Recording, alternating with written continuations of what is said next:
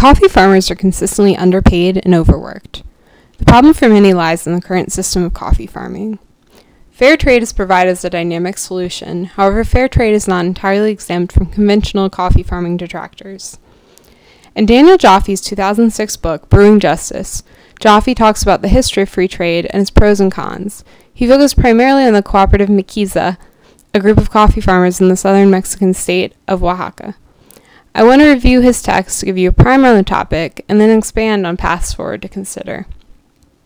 Jaffee provides a quick overview of how coffee was initially globalized. It was originally the secret of Arabic-speaking countries who were able to keep a monopoly over its use and cultivation until 1616. Dutch traders smuggled coffee out of Mocha's port in Yemen and established plantations in their colonial settlements in Java. And in 1800, coffee was planted in the Mexican highlands facing the Pacific and Gulf coasts in the states of Chiapas and Veracruz. These colonial plantations expanded west and north to Oaxaca and Puebla. These colonial planters used the labor of indigenous people, peasants, and slaves on land confiscated from landowners under the Porfirio Diaz government. Two main types of coffee are grown worldwide. Arabica, which is the 70% of worldwide production, and Robusta, which encompasses the rest. Robusta is primarily produced in Vietnam and countries in Asia, while Arabica is typically grown in Brazil and African countries. Robusta is typically used by coffee roasters to blend with Arabica to make cheaper coffee. These coffee types operate on different futures markets. Robusta is traded on the London Commodity Exchange, while Arabica is traded on the New York Coffee, Sugar, and Cocoa Exchange. A cheaper oversupply of Robusta has depressed Arabica prices, and producers have suffered from the price crash. The fair trade movement has increased momentum due to this price crash. Still, it can originally be traced to the post-war period when Bretton Woods institutions like the World Bank, IMF, and the General Agreement on Tariffs and Trade began to influence world markets significantly. Since this movement started, there has been a distinguished difference between development strains and solidarity strains for fair trade. A solidarity strain developed particularly in the 60s, and in the 80s, U.S. groups opposing government policies in Central America sold Cafe Nica to protest the official embargo on Nicaragua's imports. This movement was developed to provide trade instead of aid. It wanted to determine itself as separate from the paternalistic attitude of many charities.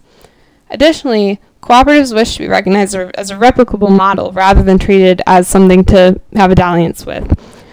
The cooperative UCIRI, which was led by a Dutch liberation theology priest named Frans van der Hoff Boersma, requested equitable access to European consumer markets for their farmers. In assessing these strides, Jaffee focuses on one cooperative in the Mexican state of Oaxaca called Miquiza. He explains the background for community governance in this area where the cooperative is located. He explains that there's a dual authority, civil leadership that reflects the village's political status and represents the community before the federal government. Then, separately, there's a set of communal authorities that administer the community's needs and reflect its identity. The communal assembly is composed of all heads of household over 18 years of age, and they include a council of elders which conduct local elections. This cooperative's culture reflects liberation theology's movement, which is evident in their song, The Corrido of Miquiza, which is sung during the group's meetings. While the organization is not as tied to the radical views of liberation theology today, it was a moral foundation for the creation of the group. For many years, Miquiza tried to establish its export market, but ended up having to go through UCIRI when they could not do so. This period provoked Miquiza's directors and members to take an interest in organic agriculture. In terms of organic agriculture, there are several means of coffee farming, and each varies on how well they keep the land in use. The first is called rustic or mountain coffee. This strategy amounts to removing some of the natural forest understory and replacing it with coffee. It has occurred in somewhat isolated areas where the indigenous communities living there introduced coffee to the native forest ecosystems. This particular system results in low coffee yields. The second system is traditional polyculture, and this represents up to 50% of Mexican coffee parcels. This system is accompanied by other useful plant species, which include native and introduced plant species. The third system is commercial polyculture. This involves removing the natural forest cover and introducing trees which provide shade cover, and this can include leguminous species. These homogeneous plantations have a low level of diversity. The fourth system is shade monoculture, and this was the model promoted by fair trade organizations which began in the late 1970s. It requires that the producer regulate one species under one particular canopy. The fifth and final system is full sun coffee. This method requires large quantities of fertilizers and pesticides, as well as constant and continuous labor inputs. However, it generates very high yields. No matter which system cooperatives choose to use, all farmers face negative impacts due to the price crisis. An Oxfam Canada representative explained that many farmers have been forced to sell assets such as cattle and cut down on essential expenses by taking their children out of school or reducing food consumption. Others give up on coffee altogether, lose their farms, and have to migrate towards cities in the hope of a better future.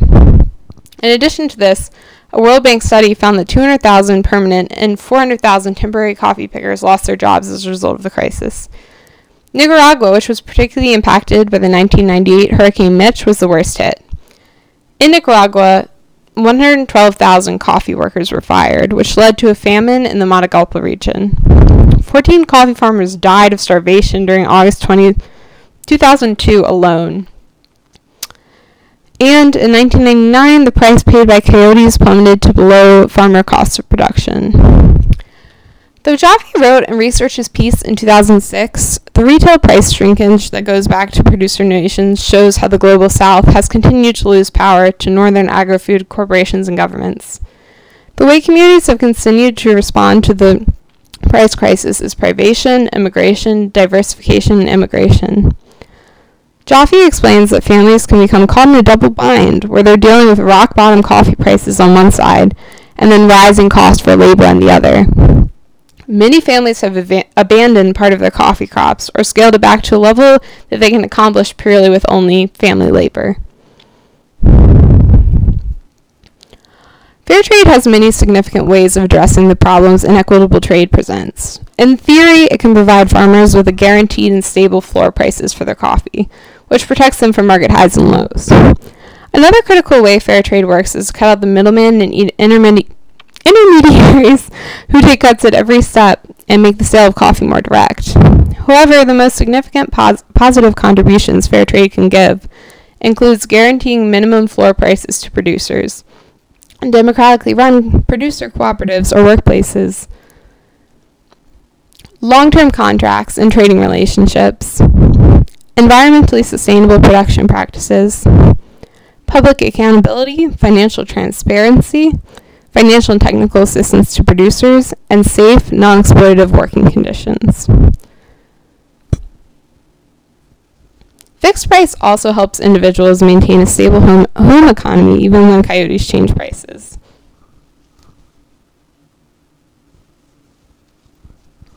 The level and timing of payments and access to credit gives members greater liquidity and lowers dependence on credit from external sources. Fair trade can also have benefits for the environment.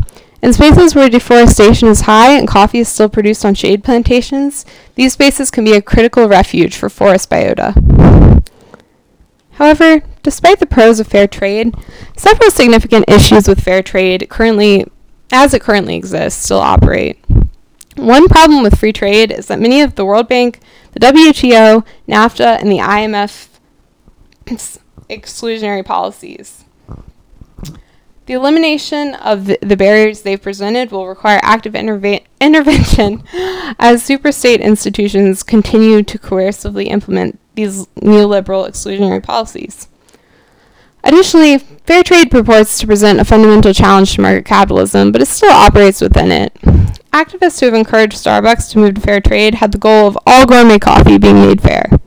However, ultimately, Starbucks created fair trade coffee as another niche market. As a result, many consumers identify the fair trade concept with Starbucks, which has given Starbucks a PR boost with little change in actual practice. Due to the corporate dominance of the coffee market, many fair trade participants feel the need to work with mainstream market players for the system and its benefits to grow. However, the social motivations of fair trade participants are completely opposed to the motivations of corporations. Another issue is that fair trade participants often face extreme consequences for any lapse in following code or procedure. Fair trade cooperatives are under severe pressure from the top to sanction all producers who do not follow guidelines to a T. For example, Jaffee recounts how in the 2002-2003 season, McKeesa sanctioned 62 members. These members had to re-begin the 2-year transition process to follow free trade guidelines and procedure. Jaffee writes quite pointedly that the notion that international certifiers could require hundreds of thousands of impoverished small coffee producers around the world, already reeling from the price crisis, to undergo a complete conversion to organic practices in their subsistence food plots to keep their coffee certifications, it truly strains belief. The application of northern models, which do not account for the actual lives, labor force, and amount of control over inputs that these producers have, functions ultimately in a colonialist and neoliberal fashion. Ultimately, this is what I believe poses the most significant problem for the future of fair trade. The legacy of colonialism that has created the system of injustices that provoke fair trade as a solution continues to resonate with individuals even within these alternative systems. Jonathan Rosenthal, a founder of Equal Exchange and the Just Works director, recalled an early FLO meeting with producer representatives. He said, "I remember the white Europeans getting up and saying, when there was some conflict with producers, 'Hey, we're here to serve you. This fair trade is your program. We're here for you.' Then a producer gets up and says, 'Okay, then how come we only have a voice and not a vote? If it's ours, let us run it.' And then there was a dead silence, and the Europeans got very angry.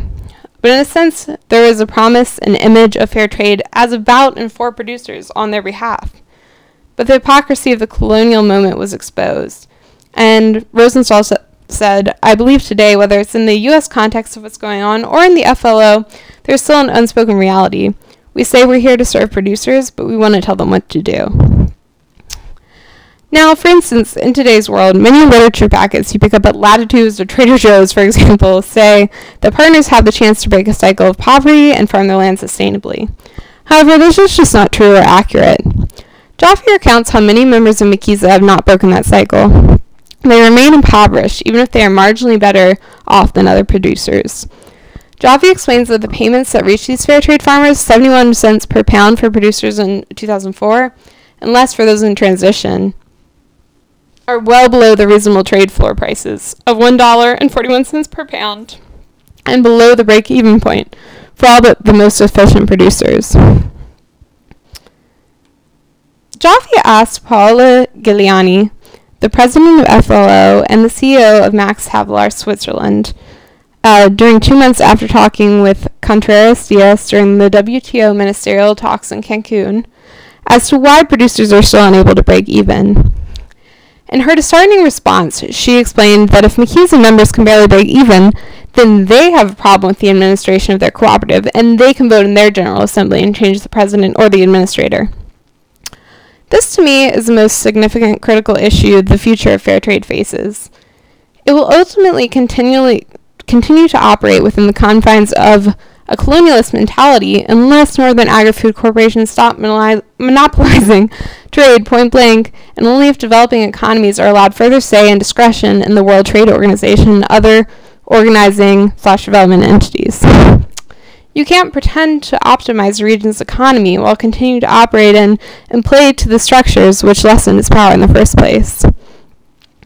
So when you buy fair trade coffee, you might be conceiving that you're directly benefiting lives, but this isn't exactly the truth. There might be a marginal and slight benefit to buying fair trade, but ultimately helping microeconomies and implementing fair trade would not be an issue if exclusionary trade policies for the West did not exist.